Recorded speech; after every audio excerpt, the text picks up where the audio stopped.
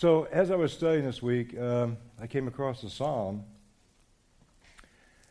that really talks about what Paul's trying to reach the people in Rome about. And Psalm 133, and the title is When Brothers Dwell in Unity. Behold how good and pleasant it is when brothers dwell in unity. So we will be looking at Romans chapter 14 this morning, verses 1 through 12, and Paul's encouragement to the believers in Rome to be unified in Christ. We're going to try to take a look at that so we understand more about Romans 14, but first we're going to look back and look at the areas we've already talked about up till now. We started Romans 1 and we worked through Romans 11. And so pretty much chapters 1 through 8, if we look at this thing, we'll find out that Paul teaches, I'm getting a feedback here, I think. I'll move over this way. Paul teaches about the sinful nature of all men in the eyes of God, justification by faith in Jesus Christ, freedom from sin, and victory in Christ. In chapters 9 through 11, in Romans, we heard that if you confess with your mouth Jesus is Lord and believe in your heart that God raised him from the dead, you will be saved. For with the heart a person believes, resulting in righteousness, and with the mouth he confesses, resulting in salvation. So then we come up to chapter 12. Beginning in chapter 12, going through chapter 16, Paul now starts to take these fundamental doctrines, these beliefs that we all have as Christians, and start to say, how do we really apply those? Apply them to the government, apply them to other people, apply them to other believers. And he works his way through chapter 12, and you heard Matt read this morning from 2 weeks ago when he gave a sermon on chapter 12, and it says in the beginning of chapter 12, he writes, present your bodies as a living and holy sacrifice, and do not be conformed to this world. Last week, we were looking at chapter 13 in Romans 13, verses 8 through 10, and it says, owe no one anything except to love each other, for the one who loves another has fulfilled the law. For the commandments, you shall not commit adultery, you shall not murder, you shall not steal, you shall not covet, and any other commandment are summed up in this word. You shall love your neighbor as yourself. Love does no wrong to a neighbor. Therefore, love is fulfilling the law. Now, it sounds easy, doesn't it, folks? But some of those people out there are just hard to love, aren't they? Particularly me, and it is something we have to sacrifice ourselves to be able to love each other. But I can't do it without the Lord. So now we come to Romans 14. Let's look at the first verse.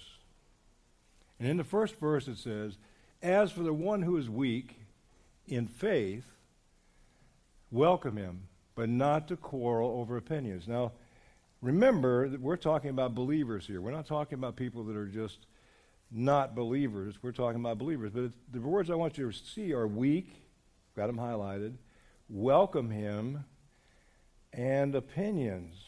So first of all, let's look at the word weak, or welcome, I'm sorry. So let's take a look at this one. Why is Paul saying to welcome these people in Rome? Because remember Galatians? In Galatians he talked about the people there. What had happened in Galatia? Well, Paul was very angry at the Galatians. Why? Because they were adding things to your salvation. They were saying in order to be a Christian, you had to do what? You had to be circumcised. You had to conform to the law of Moses, the Mosaic law, in order to become a believer, become a Christian. And Paul rebuked them for that. He basically said, who's bewitched you? Who's created this problem that you have, that you're adding things to the gospel? And he even called them, at one point, referring to Peter, really, Judaizer. And that's where we get that word, Judaizer, if you've ever heard that. A Judaizer taught that in order for a Christian to be truly right with God, he must conform to the Mosaic law first.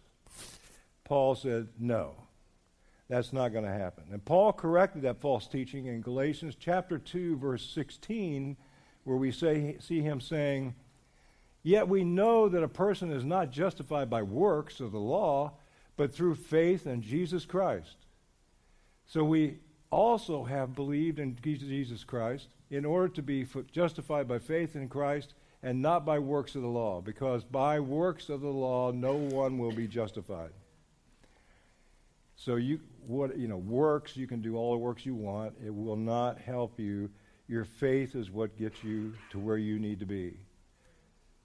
Now, work is, if I do things on my checklist, that I'm faithful and I come to church every week and I do all these volunteer things and I donate money, but I don't have faith, you're wasting your time. You're wasting your time. So back to the first verse in chapter 14. Let's look at it.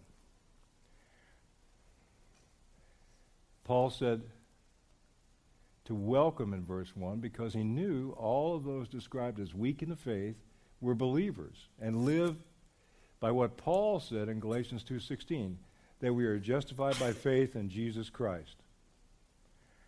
So he knew, the reason he said to welcome them is because he knew what they believed. He knew where their heart was. So what's the problem? Well, we know what the problem was not about. Let's just go there first. The problem was not about salvation, the sovereignty of God, judgment, spiritual growth, and the righteousness of God. It was not about that. So the second word that we want to talk about that was highlighted in that verse 1 I showed you was, it says, but not to quarrel over opinions. Now, interchangeable words for opinions could be gray areas, doubtful matters, and we also have opinions. These are issues that are not about fundamental doctrines, but were minor issues. So it's not about all the things in 1 through 11 that we learned. It's really about things that people have differing opinions on that are not fundamental to the faith. So opinions about things like involving diet, in this case, and days. Not major doctrines, just opinions that are threatening to split the church. Paul cites two examples of opinions in the time that we're talking about here, first century Rome, but we're more progressive since then. We've got a lot more opinions, don't we? So here are some of the issues, opinions in our churches today that we have. You may know of some more. Version of the Bible. Sometimes that's a big issue, the version of the Bible. Some people say King James 1611 edition is the only one that you should use. Fine. But just keep in mind the King James 1611 edition is actually the 1769 edition with 75,000 revisions to the 1611 edition. Just so you know, how about working on Sunday? How about participating in sports or other activities on Sunday? Some people say no, some people say it's fine. Going to the movies, not going to the movies. Wearing makeup, not wearing makeup. How you dress. Some churches require women to wear dresses down to their ankle. When I first came to Corinth Baptist Church, first time I ever came here, I wore a suit. And one of the members came up to me and said, we don't dress like that here at Corinth. Okay. I learned my lesson. No more suits. I'm okay with that. It's fine. It's not a big deal. Music.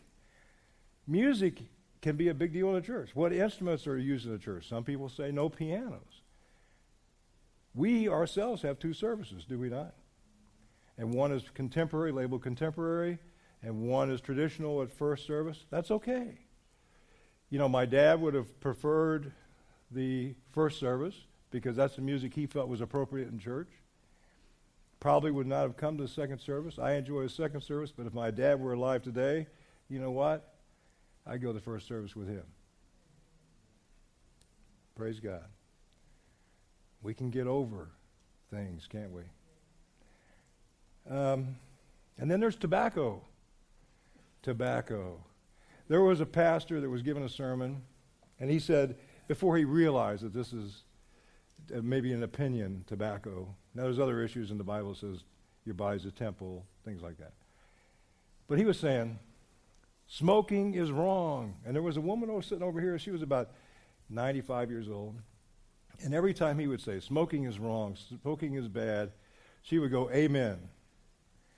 And so at the end of the service, he watched her, and as she got up out of her chair, she took a 10 out of her purse and took this pinch and put it between her cheek and gum and walked out. And he was standing at the door. He said, I couldn't help but notice that you said amen every time I said smoking was a sin. And she said, amen. And he said, well, but I also noticed you took that 10 out of your purse and you put a pinch between your cheek and gum. She said, well, burning up good tobacco is a sin. So it's all a matter of opinions, is it not? Is it not? So what's going on in Rome?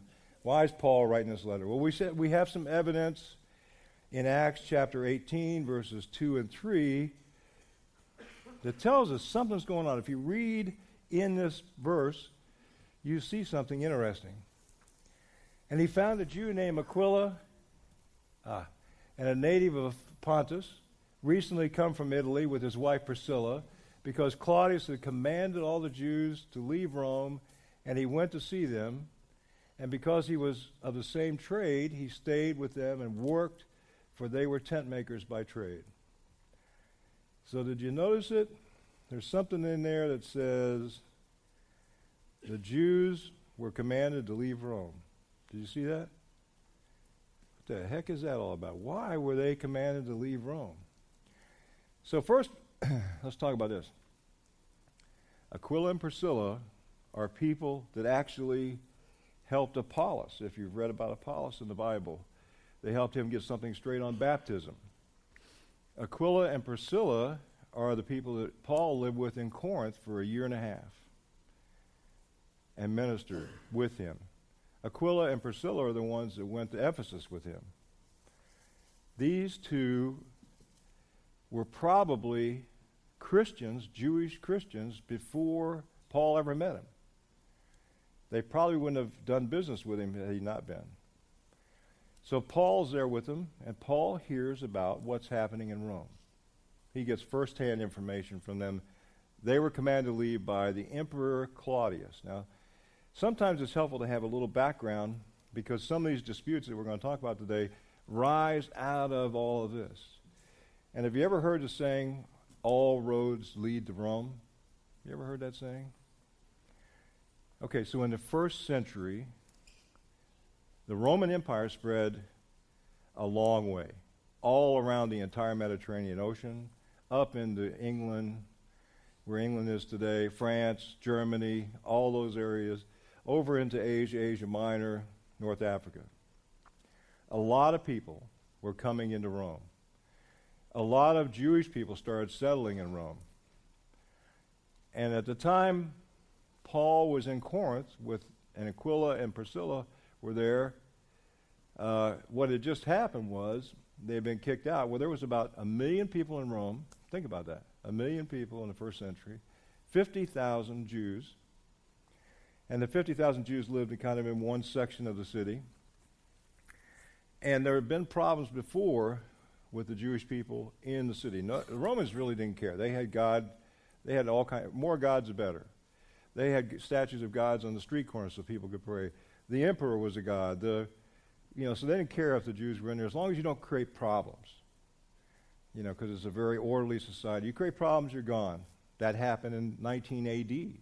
with Tiberius, who happens to be Claudius' uncle. And Tiberius kicked the Jews out in 19 A.D., burned up their synagogues, put 4,000 of the youth in the military and sent them to Sardinia. So now Claudius was around during that time, and so he now comes in to be an emperor after Caligula. You've heard that name, I'm sure, who was his nephew. And he becomes emperor, and the Jews are fine, there's no problem. But all of a sudden a disruption happens. Now remember, after Pentecost, this is all around 20 years after Christ was crucified. And after Pentecost, a lot of Christians started coming into the Roman Empire. Slaves, a lot of different people. And around 48, 49 AD, Claudius starts to realize that there's problems brewing in the Jewish community. And they're trying to figure out what it is. And a lot of his people tell him it's this guy named Christos. This guy is stirring an insurrection in the Jewish community. And the Jews are upset because of this Christos. And so Claudius says, I'm not going to put up with it. Kick him out. So he kicks him out of Rome around 49 AD. Some people argue, say, well, he didn't really kick him out. He shut down the synagogues. However he did it, Aquila and Priscilla ends up in Corinth. And they said they were kicked out. So what happened then? Well, the Christians up until that point were meeting in the synagogues with the Jewish Christians. And the Romans looked at the Christians as kind of a sect of Judaism at that time. And so they were meeting together. But when that event happened, the Jewish Christians left with the Jews because they were all kicked out. And the Gentile Christians, who were the pagans, quote-unquote Greeks and other people that had not been part of the Jewish community, Jewish law, had house churches. Now, let's understand something. They didn't have any concerns about meat, really. They didn't have any concerns about the Mosaic laws because they didn't really go by those laws. And so now we have a problem brewing because when Claudius dies, the Jewish Christians start coming back in with the other Jews. And they're kind of forced in with the Christians, the Gentile Christians, because the Jews, their family, now think about it, this is families that have split up over this. They don't want to talk to him anymore because they've accepted Christ as the Messiah, which is you know what happened to Christ. And they feel the same way in Rome, and they don't want anything to do with him. People have been abandoned by their families. They can't even get kosher meat from a Jewish butcher because they won't serve them. So now a lot of them go to be vegetarians because they can't get the right meat. Remember Daniel, how he wouldn't eat the king's meat, and he decided to go to become a vegetarian to honor God? And so the same thing's going on here. So now these people who are Christians, who are believers, are all meeting together in a house. It's not like being in this church where you can kind of avoid people. You're in a house with people, and all of these differences on the way their backgrounds and their beliefs and the eating meat, holy days, what's holy, what's not holy, what should we be doing to honor God here, not honoring God, all comes right face to face. There are probably people in this church that you would not want to sit down and eat with. Not because you don't like them, you just don't feel comfortable. Imagine that that's your choice, that you're sitting down and that's your Christian community, and it's starting to blow up. It's starting to create a lot of problems. So around 57 AD, the church, the people, the Jews start coming back in, and we have this mixture of people. And let's look at the first part of Romans 14, verse 1, as for the weak in faith. And Paul makes a deal of this, weak and strong. If there's weak, there must be strong, right? And, it used to be that strong was strong, weak was weak. I understood those terms, and it was like, but here it's like somebody came into my store, and I have refrigerators, and I have bread in the store, and they put $2 on my refrigerator and $500 on my loaf of bread. It switched things around. Strong used to be the ones that didn't do anything. Weak were the ones that did everything. That's not what we're talking about here. What we're talking about is those who have an accurate understanding of God and His kingdom and are able to use their Christian freedom without a conflict of conscience are called strong. Those who lack clarity and are unsure of how they are supposed to use their freedom in Christ are weak. Knowledge alone can't determine our use of Christian liberty. Rather, the love of God in Christ must be the guiding factor in how we seek to realize the kingdom of God on earth. So there are two areas of concern, food and holidays. We talked about all that. We talked about the differences of opinion, difference of culture, difference of background. We're creating and stirring these things up. It doesn't really matter who's on what side. Eat, don't eat. Don't celebrate this holiday, because they're not really talking about the Sabbath, but in a way they are, because Romans works 7 days a week. So you can see if there was a Sabbath in the middle of that would be a problem too, wouldn't it? So these conflicting opinions result in this. We have the weak judge the freedom of the strong as impiety. Impiety, what does that mean? Well, these things are synonyms for impiety. Look at that. Godlessness, unholiness, sinfulness, sin, vice, transgression, wrongdoing, immorality, unrighteousness, blasphemy, sacrilege. This is the weak. They judge the strong. That's what that meant, impiety. So that's pretty harsh, isn't it? Then you come over to the strong, and you see that the strong scoff at the convictions of the weak. That means mock, deride, ridicule, sneer, jeer at, jibe, taunt, make fun of, make light of, belittle.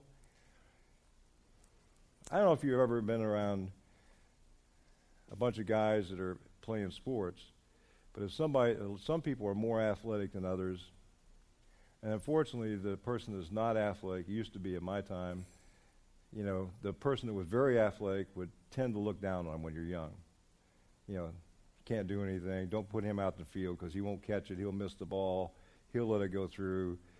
And other people jumped on that. There are things that we do as human beings that we kind of form these opinions, and we start to judge, and we start to ridicule people. And that's what it's about. But look at this. Such tensions are creating problems in the church. Paul addresses the issue as follows. Because God is the creator of all things, nothing is unclean in and of itself. Let's look at Matthew chapter 15, verse 11. Jesus says, it is not what goes into the mouth that defiles a person, but what comes out of the mouth, this defiles a person. You can read in James about the tongue. Most vicious weapon there is. So the thing that can defile you and me is what comes out, not what goes in. Food and observance of holy days have nothing at all to do with salvation.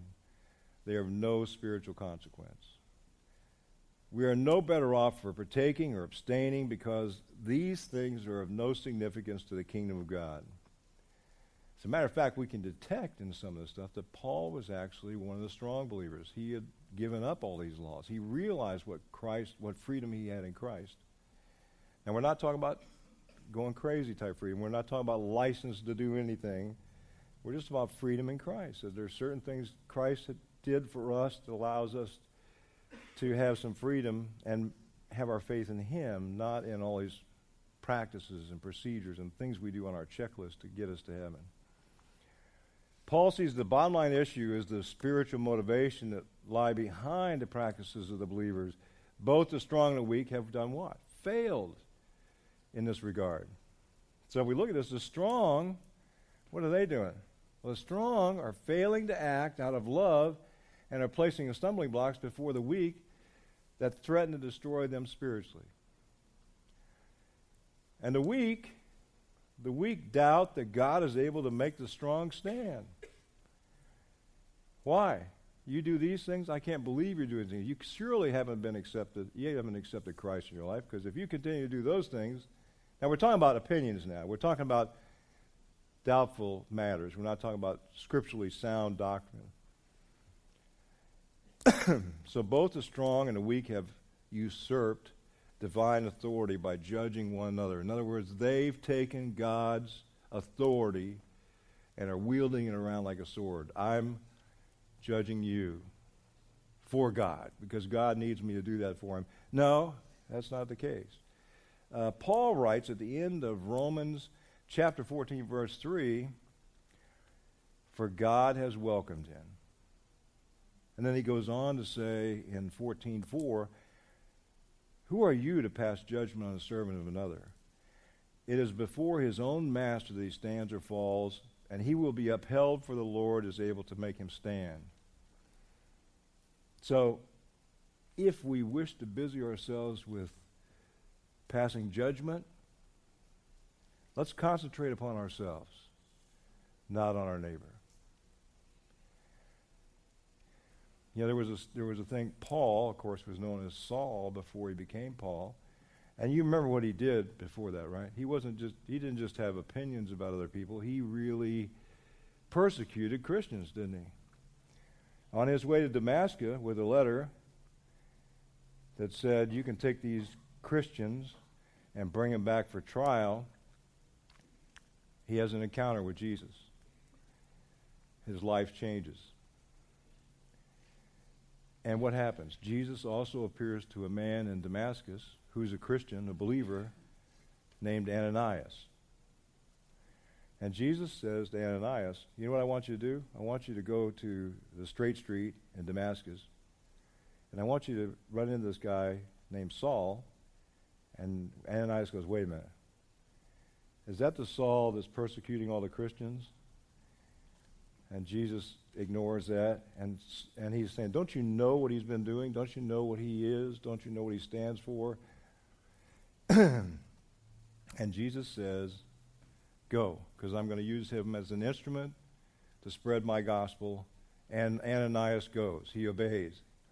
And the first word he says to Saul, Paul, when he meets him in Damascus is, he calls him brother. Now that's from the heart.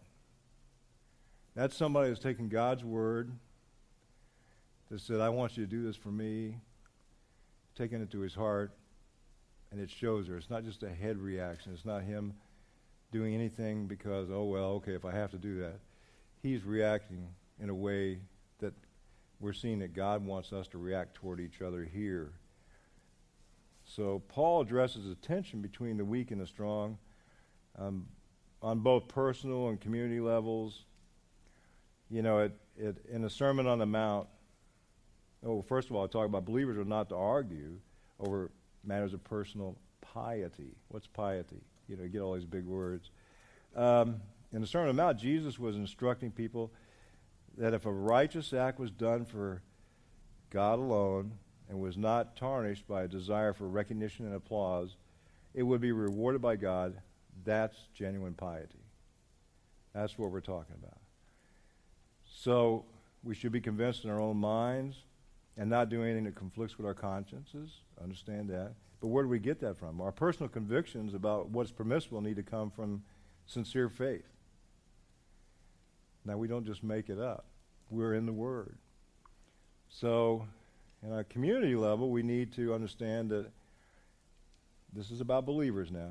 There is to be mutual acceptance and tolerance because the conduct of both the strong and the weak comes from genuine devotion to God. That's where we're at. Now, we want to be careful with this tolerance, this whole idea of tolerance. Be careful about that. I won't go any further than that. That could be another whole sermon. But what I guess I could emphasize with this, with the term that we use a lot, keep the main thing the main thing. You ever heard that? Secondary things second. Keep the main thing the main thing. So I have a little illustration for you. The London Transit Authority had a lot of complaints coming in. Why? Because they were passing up the people at the bus stops and not picking them up. And so the solution was they put out a communication to everybody, and it said this: it's impossible for us to maintain our schedule if we're always having to stop and pick up passengers. Now, do you think clearly this company has lost its focus on why it existed, has it not? And so as I read in chapter 14, verses 6 through 8, I want you to listen to what Paul says about the Roman believers' focus. So don't miss this. Just listen. So the one who observes the day observes it in honor of the Lord. The one who eats in honor of the Lord, since he gives thanks to God, while the one who abstains in honor of the Lord and gives thanks to God.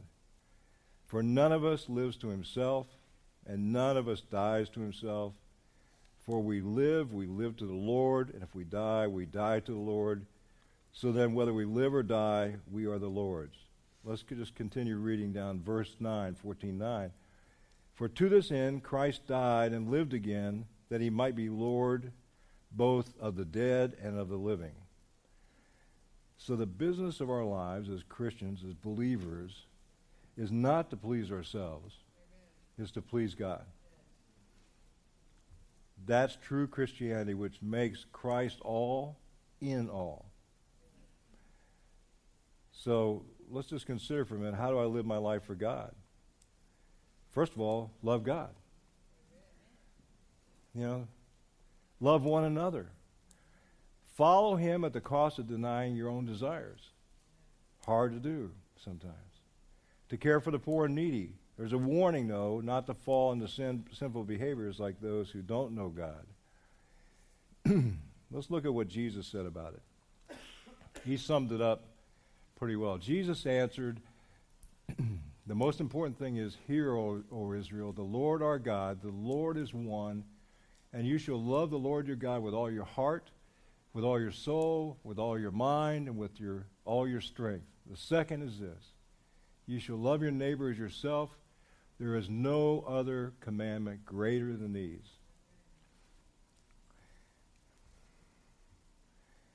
You know, we have Jesus' prayer prior to his crucifixion also sheds some light on our purpose, referring to believers. He prayed, we look at John 17, verses 22 through 26. I'm not going to read the whole thing, but I just want to hit to a certain verse. I have given them the glory you gave me, that they may be one as we are one, I and them and you and me. Now pay attention to this one. This is where I'm going to cut off here. May they be brought to complete unity to let the world know that you sent me. The way the people are going to see Jesus is you. They may never come into a church, but if they see you, and that's how I ended up in a church, other people's example, other people's witness, not saying words to me, not preaching the Bible to me, not saying anything other than their example. And I wondered, how in the world can they be that way? You know, I don't get it. Well, now I get it. Now I get it. And I want to tell you this very sincerely, that you are who Jesus is depending on to find those people and get them close to him. His desire is for a relationship with us. You know, we need to know that. We need to know that that's the desire. So those who wish to live for God must seek him in his word. We must seek guidance of the Holy Spirit to apply the word in our lives. Loving and living for God means giving up ourselves, and desiring God will be above all else. As we draw nearer to God and come to know him more, his desires will more naturally become ours. As we mature, our desires to obey God's commands increases as our love for him increases. Jesus said, if you love me, you will obey what I command. And we go through a lot of our lives with blinders on, a lot of times, with a fog. Sometimes the fog lifts, and we actually see what Jesus is saying to us, what the Word's saying to us, and sometimes it's just there. And we kind of are numb going through our lives. And Jesus is saying, I really want you to not be numb. I want you to understand why you're important to me, what I did for you. It's not about you, it's about God. So Romans 14, verses 10 through 12, is for Christians. It's not for unbelievers. Romans 14, 10 through 12. Let's look at Philippians chapter 2, verses 8 through 11. And being found in human form, he humbled himself by becoming obedient to the point of death, even death on a cross. Therefore God has highly exalted him and bestowed on him the name that is above every name, so that at the name of Jesus every knee should bow, in heaven and on the earth and under the earth, and every tongue confess that Jesus Christ is Lord, to the glory of God the Father. In Romans 14, 10 through 12, it says this, and we're talking about what's going on in Rome. Why do you pass judgment on your brother? Or you, why do you despise your brother? For we will all stand before the judgment seat of God. It is written, as I live, says the Lord, every knee shall bow to me, and every tongue shall confess to God, so that each of us will give an account of himself to God. So in summary, Paul's saying here this, that we identify the personal responsibility of every Christian to give account of himself or herself to God. We will not have to give an answer for our fellow Christians or anyone else, but we will have to give an account for our own deeds. So when you get to heaven, God's not going to come out with a directory from Corinth Baptist Church and in alphabetical order go down and say, okay, tell me about Bob. How'd he do? Andrew. No, it's going to be about us. We're going to have an accounting of our own to give. We won't have to answer for our fellow Christians or anyone else, you know. So we must all appear before the judgment seat of Christ. Now, Bema, B-E-M-A, Bema seat, that's the judgment seat of Christ. That's where you're going to receive your rewards or your crowns. But also there's going to be a little discussion go on. It's not the great white throne judgment that you read about in Revelations, where this is about you face to face with Christ. So we must appear before the judgment seat of Christ so that each of us may receive what is due us for the things while in the body, whether good or bad. The judgment seat of Christ does not determine salvation. That was determined by Christ's sacrifices on our behalf and our faith in him. A couple things we might be judged on is how well we obeyed the Great Commission, Matthew 28. Another thing is how well we controlled our tongues. James talks to us about that. You know, God hates certain things. Some of the things he hates are gossip, sowing the seeds of discord amongst the brethren. I mean, I wouldn't want to be doing things that God hates. I really would not want to be doing them because there's going to be a judgment, isn't there? Now we say, well, that's no big deal. Well, okay. I can't say any more than that. It will occur. You'll get your rewards. But, you know, there's verses in the Bible that talk about those rewards, that they could be what could happen. They could be burned up. The things that you've done. There's a thing that says wood, hay, and stubble. So you lay everything on the foundation of Christ at this seat. And if everything I've done is wood, hay, and stubble, and the fire is put to it, it's going to go up in smoke, isn't it? I might be singed a little bit. So the things I've done or not done are going to be it's going to be looked at. Trust me. In James chapter 1, verse 12 is a good summary of how you should think about the judgment seat of Christ. Blessed is the man who perseveres under trial, because when he has stood the test, he will receive the crown of life that God has promised to those who love him. You know, Christ told a woman at the well that the Father was seeking worshipers who would worship in spirit and truth. Worship must be honest and spiritual. The worshiper must put their heart into it and offer to God the best that they have and the best they can do. In Malachi, we look at, Malachi is talking to the priests there about their sacrifices to the Lord and what was going on. And I think it starts off, it says, a son honors his father and a servant his master. If then I'm a father, where is my honor? And if I'm a master, where is my fear? Says the Lord of hosts to you. O priest, who despise my name. But you say, how have we despised your name? By offering, and he says, by offering polluted food upon my altar. But you say, how have we polluted you? By saying that the Lord's table may be despised. When you offer blind animals in sacrifice, is that not evil? And when you offer those that are lame and sick, is that not evil? present that to the governor, to your governor. Will he accept you or show you favor, says the Lord of hosts? And now you come and entreat the favor of God, that he may be gracious to you.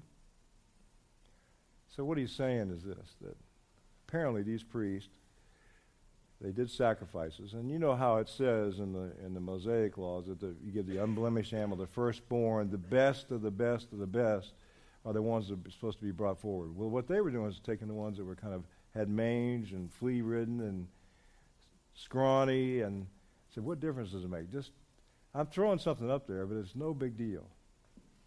And then at the same time, after they gave the offers like that, now they come and ask for stuff. Like they come up and pray and ask, hey, help me out here, Lord. I'm having a tough time in my life. After their sacrifices were garbage. I mean, they were not really honoring the Lord in this thing. And I was thinking, wow, this is, but those were priests. That wasn't me. I'm not a priest. Well, I got a surprise for everybody. Well, you are. You are. Look at Peter, 1 Peter chapter 2, verse 9. And it says, but you are a chosen race, a royal priesthood, a holy nation, a people for his own possession, that you may proclaim the excellencies of him who called you out of darkness into his marvelous light. What's the point? Should the living God be given your leftovers? Should we just be making time in our lives for God? I've got a busy schedule, Lord. I've got a lot of stuff to do. But the minute that I have a problem, I'm going to come to you, Lord, on my knees and asking you, just pay attention to me. And he's saying, really? And so I think that in our prayers, we really need to put that point into consideration. Am I giving God my leftovers? Am I like those priests taking I'm doing it, but am I doing it with a loving heart and in a worship in my heart and loving God, or am I just going through the motions here? Something to think about. But in conclusion, let's look back at what we've read now the second time today, but it's worth it. Romans chapter 12, verses 1 and 2. And we look at it and we say, I appeal to you, therefore, brothers, by the mercies of God, to present your bodies as a living sacrifice, holy and acceptable God, which is your spiritual worship. Do not be conformed to this world, but be transformed by the renewal of your mind, that by testing you may discern what is the will of God, what is good and acceptable and perfect. Yeah, that's don't need to add anything to that, do we? So God's trying to reach through to us, like Paul's trying to reach through to these Romans and saying, you know what? The church can be destroyed by us fighting over things that are of no consequence in his world. And he's saying, stop it. Love one another. Let those type of thing go. It doesn't matter what kind of music the other person likes. It doesn't matter when they eat or when they don't eat, or it doesn't matter about some of these things. You need to go to the Lord in prayer. You need to be in the Word. You need to find out how He's directing you in your life. But the other thing is, I have brothers that feel strongly about certain things. It's not my role to go and beat them over the head. If it's not a big issue, I don't need to be the ones to beat them up. And it's saying, welcome people to come into your church. It might be a little bit different. There have been people enter churches that didn't look right. There was one example where this girl came in and she had purple hair, had piercings, had tattoos, dressed the same way. And one of the people in the church went up to him, not our church, of course, and said, you dress like a prostitute.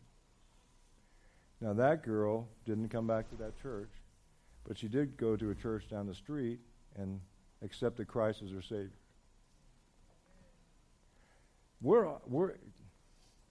When Christ died for us, He died for us. We were still sinners. He could have looked down on us. He could have said, you guys just don't have it together. He died for us, but we were sinners. We didn't deserve it. And we need to keep that in mind when people, you don't know, for example, Ananias didn't know that Saul was a born-again believer, that he accepted Christ. He didn't know that. But he took Christ's word and said, you go to that person. I've accepted him. I've welcomed him in. I want you to do the same. When somebody walks in this door here, that's what they want. The other thing is, if we're in here bickering and fighting over opinions and things, that's going to split the church. And the church is the bride of Christ. The church is his way of reaching people. You are critical to that. You and I, we are critical to that. And I have to go back to Psalm 133 in closing. Psalm 133, verses 1, and I want to look at verse 3 also. But repeating, verse 1, behold how good and pleasant it is when brothers dwell in unity. That's brothers and sisters, by the way. It's like the dew of Hermon, which falls on the mountains of Zion, for there the Lord has commanded the blessing, life forevermore.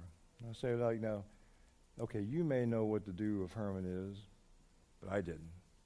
I had to go look it up. I had to figure out, okay, what does that mean? How is that reference applicable here? So, there was a man, it was 1857, and he was there. And he was talking about this dew of Hermon. And essentially what it is that there's a sea level, and there's a mountain that rises 10,000 feet right away. Just goes right up. And because of that, the warm air down at the bottom rises, and when it gets to the top where the snow-capped peak is, it condenses and it comes down as this dew. And the guy that was there in 1850s, he said that his tent was wet, his shoes were wet, the inside of the tent was wet, everything he had was wet with this dew, everything. The valley right below this area where this dew came down was the greenest thing ever in the middle of an arid desert. It even had orchids growing in it. And then you have to think. Look at that first verse. How good and pleasant it is when brothers dwell in unity. Love one another. That love is warm. It goes up to the Lord. And down from the Lord comes his blessing and his love and covers you with his love.